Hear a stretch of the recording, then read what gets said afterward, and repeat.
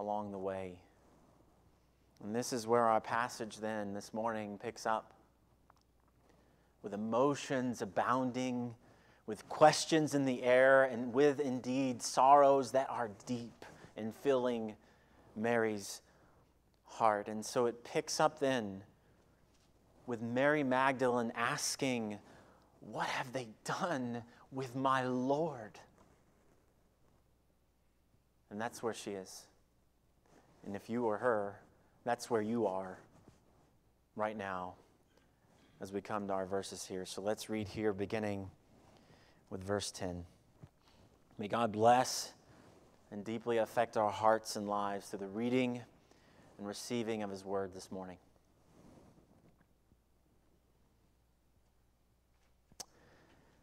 Then the disciples went back to their homes, but Mary stood weeping outside the tomb. And as she wept, she stooped to look into the tomb, and she saw two angels in white sitting where the body of Jesus had lain, one at the head and one at the feet. And they said to her, "Woman, why are you weeping?"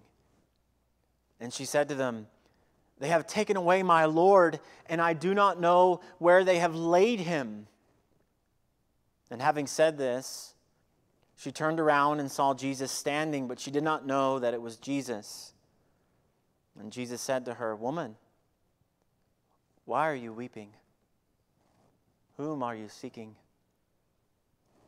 And supposing him to be the gardener, she said to him, "Sir, if you have carried him away, tell me where you have laid him, and I will take him away."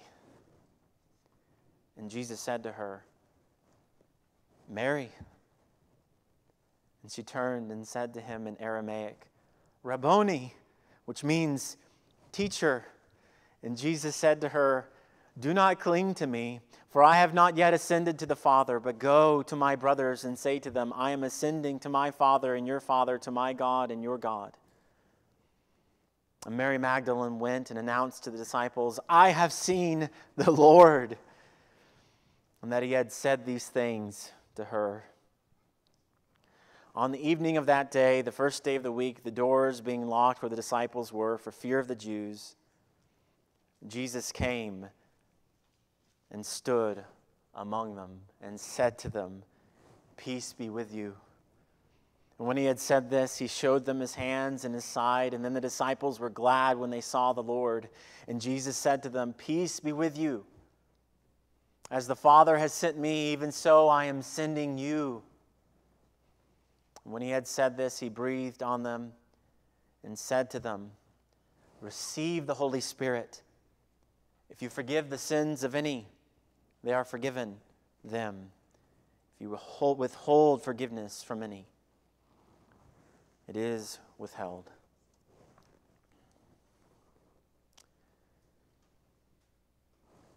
Now, as we read of all these things and we're thinking through this, I think one point, that people often don't consider as they think about, and I think especially perhaps us as believers, and even perhaps unbelievers or skeptics even, they don't often see this about Jesus' resurrection, but they don't see how Jesus' own disciples didn't actually even believe that he had risen initially.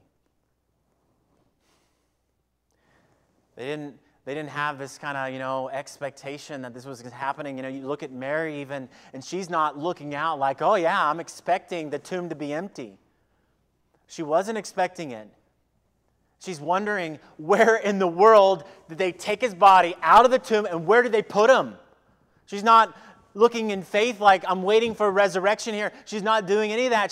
She's just like, "What do I do now? This is not right that they did this." And so we see actually that not really any of them are believing, except we saw last week that John, surprisingly, he does. Be nice to know a little more and talk to John, which technically we are talking to him. He's given us this whole gospel.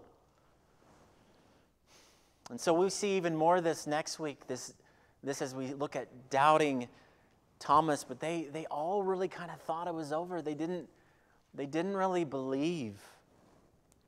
And along with this, so John, he has certainly went to great lengths to ensure that you know that Jesus was really and truly dead. He wasn't faking it. He's not a ghost. He wasn't a ghost. He's not a phantom. He wasn't a phantom. His once beating heart is now beating.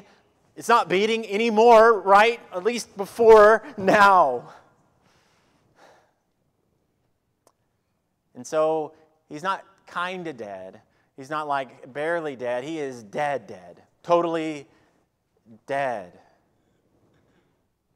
And so you see it plainly here that John, he was doing that, as he talks about Jesus' pierced side, as he talks about his burial, he talks about even the empty tomb. We're seeing it's plain. He was dead, and so he goes to great lengths to show you this. Now, though, he goes to great lengths to make clear that Jesus is certainly alive. That Jesus is risen. He is alive, and the one who was totally dead is now totally alive. He is really and truly resurrected. The fact of the resurrection. Praise the Lord. And so then we have all these appearances here. He's trying to show you, oh yeah, even as Dennis read in 1 Corinthians 15, he appeared to many. No hoax. He was totally dead. Now he is totally alive. And so we have here then all these various appearances that John gives here. And so we only are going to look at 2 this morning, and we'll look at the 3rd next week. And so the first one that we see here is exactly as you see there. Jesus, he appears to Mary Magdalene. So you, of course, have read of Mary Magdalene, and perhaps you know something about her. We don't know a ton about her, but maybe you know something about her. And so who was this woman? Like I said, we don't know a lot, but man, we see that she's important. I mean, she's found in every single gospel. She's important. And not just that, she is the first one who gets to see Christ resurrected. Wow! Incredible privilege. So we see she is important. And we learn as well, going back in her life a bit, learning from Luke 8:2 that, she also had these 7 demons cast out of her by Jesus. And then we also know, at least from her name, we know that she was from Magdala. That's why Magdala was a town on the western shore of the Sea of Galilee. And so this is where she was from. So Mary Magdalene. And so this is who she was. And so here she is. And while the disciples, they all kind of, they went home. And, at some point here, she made her way back to the tomb. Maybe while the disciples are going back, she's walking, and making her way there, But she's there. And as she stands there outside the tomb, we see it plainly. I mean, she's just overcome. I mean, kind of as we began, kind of envisioning what she was going through as she's kind of coming to this point. I mean, she is just having this increasingly deepening sorrow as all these things are happening. She's not looking out for resurrection or any of this stuff. And so she's just there and she's just weeping. And so as is plain from her answer here to the 2 angels and even to Jesus, though she doesn't know it's Jesus, she thinks it's the gardener. I mean, she wants to know what they did with her Lord. Where did they put my Lord? And if she's here amazed, which, you'd be inclined to think she was, but if she was amazed and awestruck by the two angels there. We aren't told that, at least in John's gospel. So she doesn't, we don't have any effect that she was like terrified, as most people are when they see angels. But interestingly, she just kind of tells them plainly, well, I want to know where they put his body. And so it's just being emphasized for us that she's just heartbroken. She wants her Lord back. Now, no thought of him being alive, risen. But what we are seeing, and what we are seeing very evidently, is her love for the Lord. She loves him. And she would have him be honored in his burial at least. And yet that too evades her. And so it is then in the midst of her deep despair that she has here, wondering where they put Jesus, she hears his voice. She hears his voice. And this really is an incredible moment. As I was studying this and reading this passage, I just envisioning this scene, even as I was seeking to have you envision it with me. The sorrow, the despair here, the heartbrokenness of Mary. And as I read verses 14 and 15, I just kind of gasped. Just at the wonder of it. Let's read it again. It says there in verse 14 and 15, having said this, she turned around and saw Jesus standing, but she did not know that it was Jesus. And Jesus said to her, "Woman, why are you weeping? Whom are you seeking?" And supposing him to be the gardener, she said to him, "Sir, if you have carried him away, tell me where you have laid him, and I will take him away." And then Jesus said to her, "Mary." He simply just says her name, and she knows it's him. And as we hear that, just imagine if you were her. How all this wonder, this awe, this unhindered kind of sorrow, dispelling joy that would just fill your heart at that moment. You have all these things, these questions, this confusion, this sorrow. You're brokenhearted. You wonder where your Lord is. And then he just says, "Mary." And you're like, what? It's him. Incredible. That sorrow I had just gone. Do you see why I just kind of gasped as I'm reading this? I'm like, oh, man. She was just probably bawling, at these things. And as he says his words to her, to add to all of this kind of wonder, you and I, as we kind of back up and remember all of John's gospel, we're meant to remember another part of John's gospel. We're meant to remember these words from John chapter 10, verse 27, which just adds to how powerful this is. "My sheep hear my voice, and I know them, and they follow me, and I give them eternal life, and they will never perish, and no one will snatch them out of my hand." My Lord! She recognizes his voice immediately. After we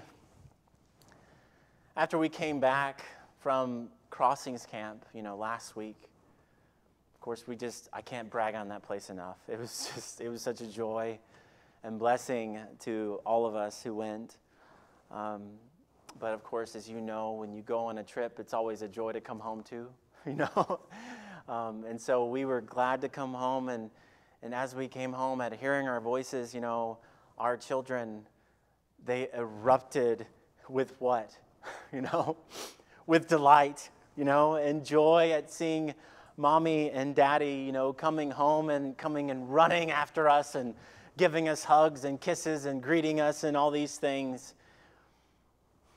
Well, why? Because they knew our voice. "Hey guys, we're home." Immediately. They don't need to know that. They don't need any question. "Oh, that's Dad right there." and we knew their voice too.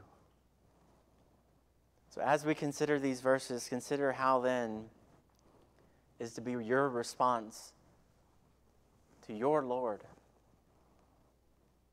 to His word. Right now, as we're reading our Bibles here this morning, you are hearing the word of the Lord, your Lord. And I just say to us, look at her response. Is that your response this morning? Like, oh, my Lord is speaking. I want to hear that. I want to study that. I want to get into that. I want to learn more about that. I want to get in my heart. I want to get in my mind. I want to be near my Lord. So as we hear His word preached, are you kind of coming to the table like Mary here? As you come into the body of Christ, are you coming recognizing this is the body of my Lord? So we're not distancing ourselves from it.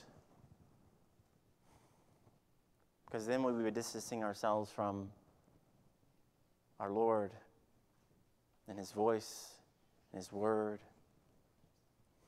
as well. Just what fountains of joy erupt out of her, out of Mary at hearing her Lord's voice. And so I just say, let's learn from that.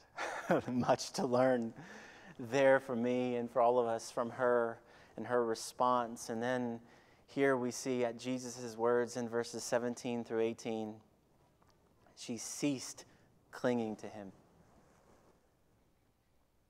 Now, as we come to these verses, I just want to encourage us, let's not be ashamed to admit that these verses are not the easiest to understand. And I'll show you, I'll tell you why in a second. And let me just say, it's okay to be honest. And I just say that across the board. It's okay to be honest with what you do and you don't understand about your Bible, you know? It's okay to ask questions about what God's Word says and trying to understand it better. And it's good to be honest as you come to the Word of God and you say, Lord, I am a mess, but just do your work in me. And I don't care if you expose this sin or expose that, do that, God. I just want to be honest. I want to be real before you. Show me whatever. Change me in any way you would have me change. All for your glory. If there's pride there, there's arrogance there, there's anger there, there's fear there, there's anxiety there, do your work in me. Just honesty. I think it's just should be the demeanor we have as believers, just a humble honesty in all of life as we come and gather or we're home alone before the Word. And so let's be honest here, and this is a difficult passage. For instance, what does Jesus mean by not clinging to Him in His ascending to the Father? If you don't see that as a problem, well, He does let disciples and Thomas touch Him, or at least offer to touch Him. So does it mean He ascended and then He came back? No. Because we know in Acts what He ascends there, right? So you see kind of how this can be a little challenging. Does this mean no one can touch Him? But then again, we come to the problem of, well, Thomas, you know? Touch here, Thomas. Touch here. You know? So you see, not an easy passage. There's many questions here, and part of the challenge of the wording, or part of the challenge is the wording here. And so Jesus is saying, don't cling to me, because Mary, very likely, and I would say probably, almost 100% she was. She was indeed doing just that. But the sense is that she's clinging to Him as though He might be going away and she won't see Him again. Like she's trying to keep Him there, like don't go anywhere, like please don't go, And that's kind of the sense behind this. She doesn't want Him to go anywhere. And so Jesus is essentially saying here to her, don't hold on to me. I'm not going anywhere yet. For I will ascend to the Father, but I haven't yet. You don't need to cling on to me as though I am going away now. That's the sense behind what's going on here. And so in this, he's saying he will be going to his Father and her Father, to his God and to her God. And so we see here that he's just responding differently. Even as Thomas, he doesn't believe, and he's saying, touch anywhere. But with her, she's like, don't go anywhere. And so he's saying, you don't have to cling to me. You really don't. I'm going to be here for a little while longer, and so I will ascend, but you don't have to cling to me. You get that? And so she believes, and she knows him, and one day will be with him also. And so from all this, as we're kind of seeing all these things about her being overcome by her Lord being gone, her hearing his voice and the delight that arises within her soul, and her clinging to him here, I think from all this we see our own exhortation to delight in our Lord, or to delight in your Lord. Now, of course, like you, I delight in all kinds of things, I delight in all kinds of food. I like, bacon. I mean, how many of you like bacon? Yes, hopefully everybody in this room. And if not, you just can, maybe we can have a meeting afterwards or something. I don't know. We have a talk and we can talk through this. But yeah, so I delight in bacon. I delight in Tex-Mex as well, quite a bit. And I certainly delight in ice cream, I delight in those things. But they don't and they should not rise to this level, right? To this level of delight. Our delight in Christ our Lord is to be an all-encompassing kind of delight. So every aim, every motivation, every desire, all come under our delight, our love for, and our worship of Christ. So Mary's love for her Lord here is abundantly plain, and so also her faith-wrought response at seeing him again, and so also then, your delight in Christ is to surpass all other delights. A delight that is an engaging of the mind, even as I prayed before, an engaging of the heart and your affections. Men, love your Lord. Cry out to him. Look at David in the Psalms and see how he weeps before God, and see how you are called to do the same. A deep, deep love for your Lord that goes into every part of your life. And learn from her response here. The sheep's response to his voice is this gladness, joy. Here is the one. Here is the chief object. Here is the chief delight of my soul. Above anyone else. Here is my Lord, and we see it here with her. And friends, let me just say that we indeed do have a delighting problem. And I would find this delighting and / joy problem we have as a bigger issue than we may think it to be. We delight in so many things when God has said that he is to be our chief joy, our chief delight, our chief love above anything and everything else. It is when we turn our eyes away from him and from delighting and trusting and leaning upon him that we begin getting all messed up, right? All disheveled in our lives and in our marriages, in our relationships, in our workplace, in our homes, with our children. It's a delighting that trusts in the Lord in all those things. I mean, just consider just those things, your marriage, or children, or singleness, or ambition. In your marriage, there's a conflict going on over money, or some argument, or something else. Or with your children, and you're battling with being patient with them, or whatever it be, or even lifting them up. You've made them your trophy. You've made them your idol. If anyone touches my children, you touch my idol, and that's my God. You cannot touch my God. And if you don't think that happens, it happens. I've seen it happen. And what an explosion happens with son-in-laws and daughters-in-laws and families and the mess that comes along with all that. Or singleness. Man, I have to be married. I have to be married. I remember I wanted to be married, and I didn't know if I was going to be. And there was a point where I just said, Lord, if I never get married, that's fine. If you want me to be single for the rest of my life, I'll be single. I'll just serve you, whatever you want me to do. And then I met Megan. Or if it's ambition, I've got to achieve this.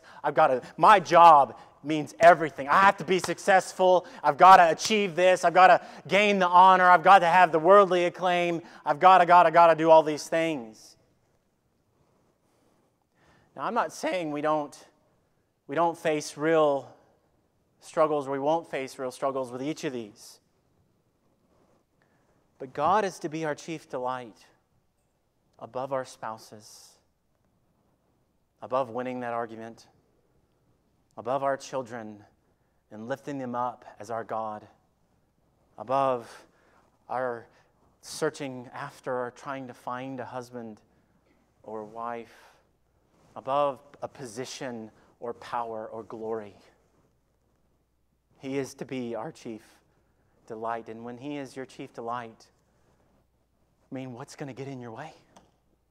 You'll go anywhere, right? You'll take this job or not. You'll say, oh, God wants me to go to the mission field. I'll do that. He wants me to be a pastor. I'll do that. He wants me to, go serve and share the gospel throughout this area. I'll do that. It's risky. Maybe people may reject me. People may not like me. May say mean things to me or whatever else. But I'll do that. Because my answer is always, I delight in Christ and in His Word. And I want to do whatever my Lord says. My sheep hear my voice and they follow me. And so delight and grow in your delight in Him. And so go to God, go to His Word, go and be part of His people. Learn from the delight that we see here, the sheep delighting in their shepherd. Mary delighting in her Lord, even as you and I are called to delight in our Lord. And so we see then this appearance before Mary Magdalene, and then second we see Jesus, He appears to His disciples. Now notice here it's still Sunday. So the first day of the week, there's verse 19 there if you're wondering where that is. So it's still Sunday, that's today, first day of the week. And so I know I've said this before, but that's why we rejoice and we worship on Sundays. It's the Lord's day. He was risen on a Sunday. So in contrast to Mary, though, as we're looking at her and how she was overcome, here the disciples, in a different way, they are afraid.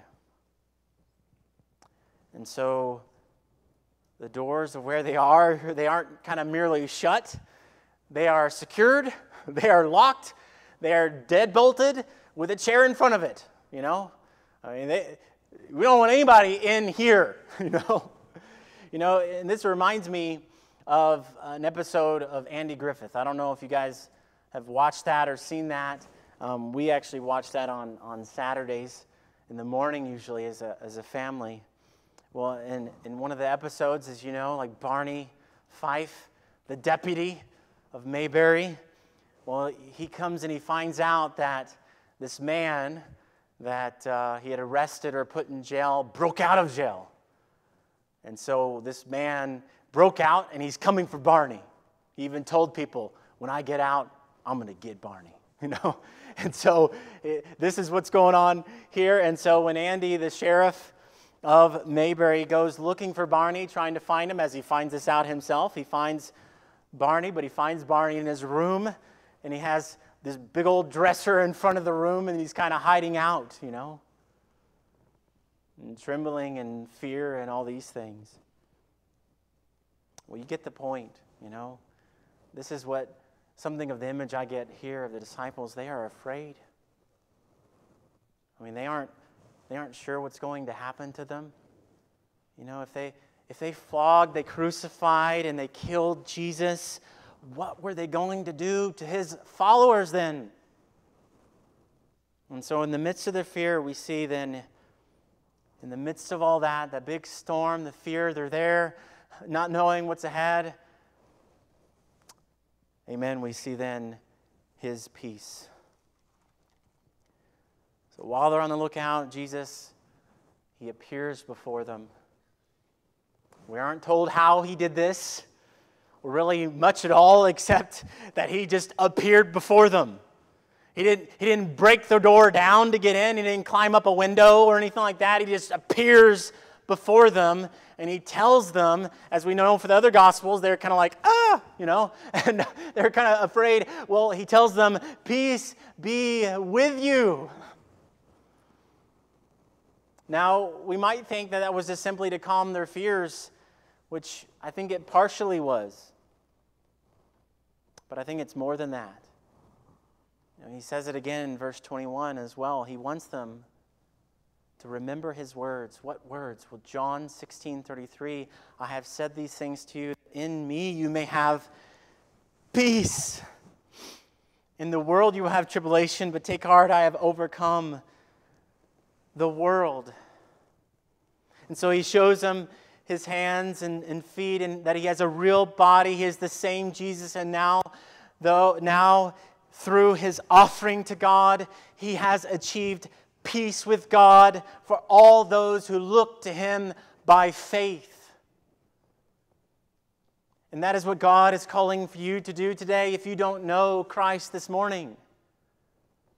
All these things, his certainly being dead and all these appearances, it's declaring to you, Jesus is alive. He came, he was buried, and he rose again, that you may believe and have life by faith in him.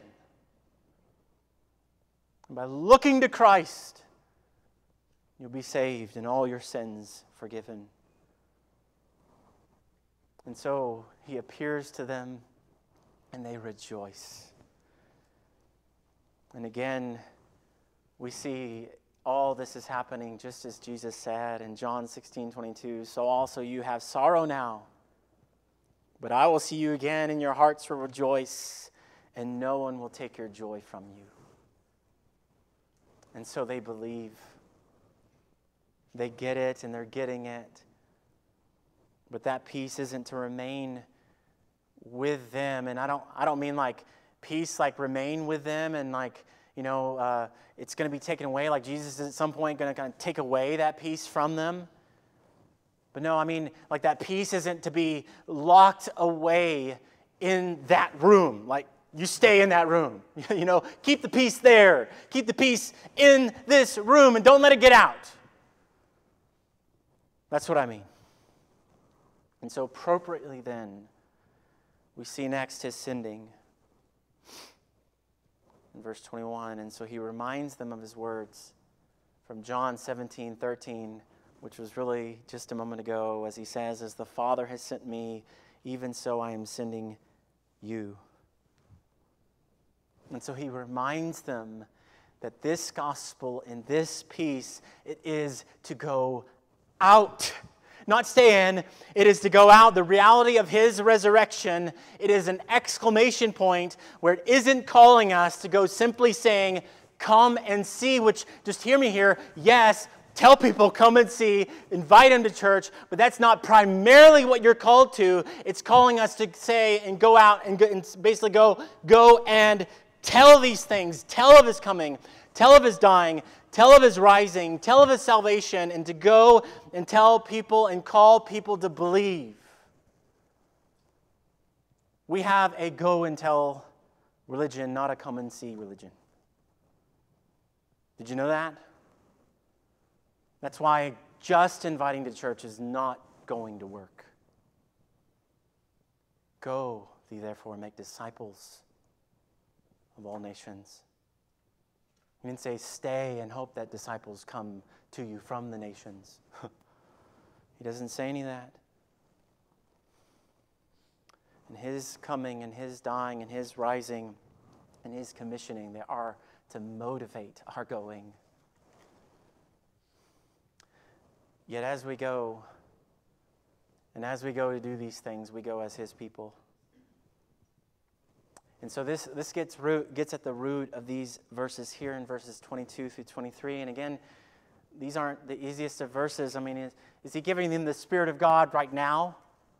And the answer would have to be no, because of Pentecost, right? Acts chapter 1 and 2. And Acts 1:8 is what I'm thinking there. And so, so this isn't that. And so what is he doing? Well, he's breathing on them, and he exhorts them to remember his words back in John chapter 14 through 16. You can go back and listen to those or read those yourself. And so his breathing on them reminds them of the Holy Spirit who will soon come. And it declares as he came and tabernacled among us, now they will go with the Spirit of God in them as God's new covenant community to tell the world of all that Christ has done.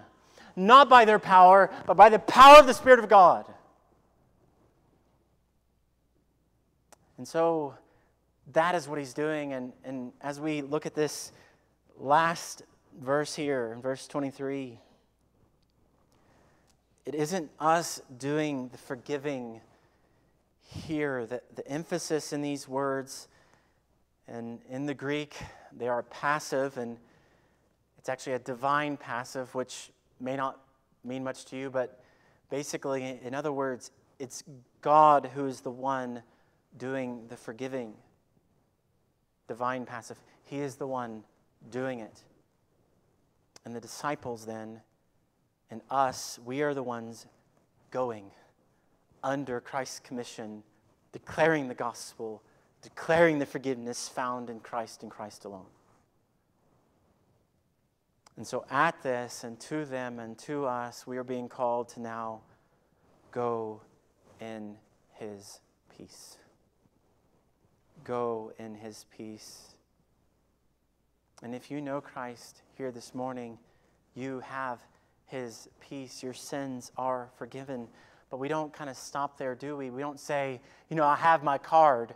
I'm good, if you know what I mean. You know how everyone kind of said, this is kind of a get out of hell free card kind of thing. Well, that's not what Christianity is. It's not like, I'll get my card and then I'll never live for Jesus again. I'm not going to read my Bible. I'm not going to pray. I'm not going to go to church. I'm not going to be with other believers. I'm not going to live for Christ. I'm not going to follow Christ. I'm going to exhibit the fruit of obedience. None of that stuff. When we just tell you, if that's not going in your life, you have a very real question to ask, do I even know Christ at all? Because we already seen from the Gospel of John, real believers do follow him. They bear fruit because they're attached to the vine. So a card, that's not what you need to have. Like, I'm going to be fine, I got my card. No. Do you have Jesus? Do you know Christ? And so let me ask of all of us here, how would you live if Jesus was really alive? Would it change anything? Would it change the way that you work, the way you treat your spouse, the way you live your life, the way you get an education, the way you go about your day, how we do church here at Haven Baptist Church? Would it change the way things go for you? And why? Why would it change things? Well, in view of the risen Christ and empowered by the Spirit of God, if Christ is risen, and let me say, he is risen, that means it would and it should change absolutely everything in your life. everywhere you go, the way you speak, the way your demeanor, what you wear, everything about you is absolutely changed because of Christ being risen from the dead. And so it is that we just declare the words of Paul, "For I am not ashamed of the gospel, for it is the power of God for salvation for everyone who believes, to the Jew first and also to the Greek. For in it the righteousness of God is revealed from faith, for faith, as is written, the righteous shall live by faith." So we just go out. Yeah, we're afraid. Yeah, we'll be rejected. But if He's really risen, is there really anything you have to be afraid of? If He overcome death, then what else do you have to be afraid of? So this year we began 2021 continuing our aim at Haven, that every single member at Haven Baptist Church would seek to reach one person for Christ. So let me ask you, how is the risen Christ affecting you? How is it affecting your witness for Christ? And let me ask this too, who is your one? We began the year asking that question. But who is your one? Who's one person that you are or you will begin seeking to win for Christ? Just one person. We're not talking about 300. Just one. Just one person that we can win for Christ.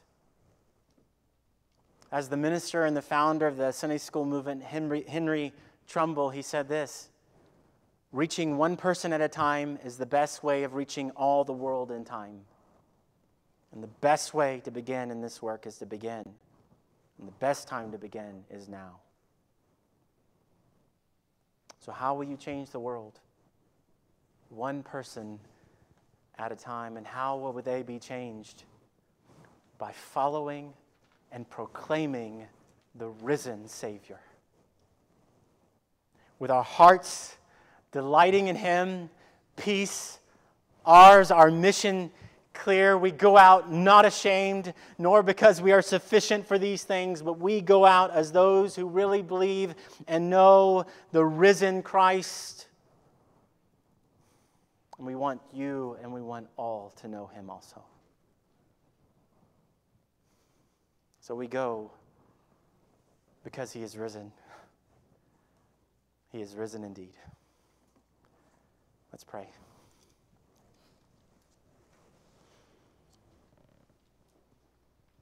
Father, we just set ourselves before you this morning. We pray, Father, that you would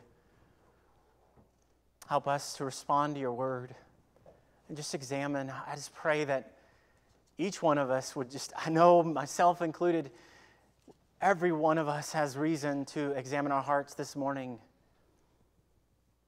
Where's our delight in the things of God? Are we delighting in you, Lord? Have we put other things before you? Have we loved our spouses or our children or our pursuit of a spouse or even our jobs more than you? Help us, Father, to examine ourselves, consider our hearts, and help us, Father, to be willing to risk and to go. And even as you call us to, we go out following and declaring and proclaiming the risen Savior. So help us even to ask right now, who is our one? One person we can reach for Christ. Not in theory, not in the abstract, but one person. And so may you help us right now to consider that. And consider even our own salvation, whether we know you or not. And so may we do that. Is anyone here who doesn't know Christ? May they see their need for Him. Anyone playing the game of Christianity but don't know Christ truly, may they see that. May we all respond to your word. In Jesus' name, amen.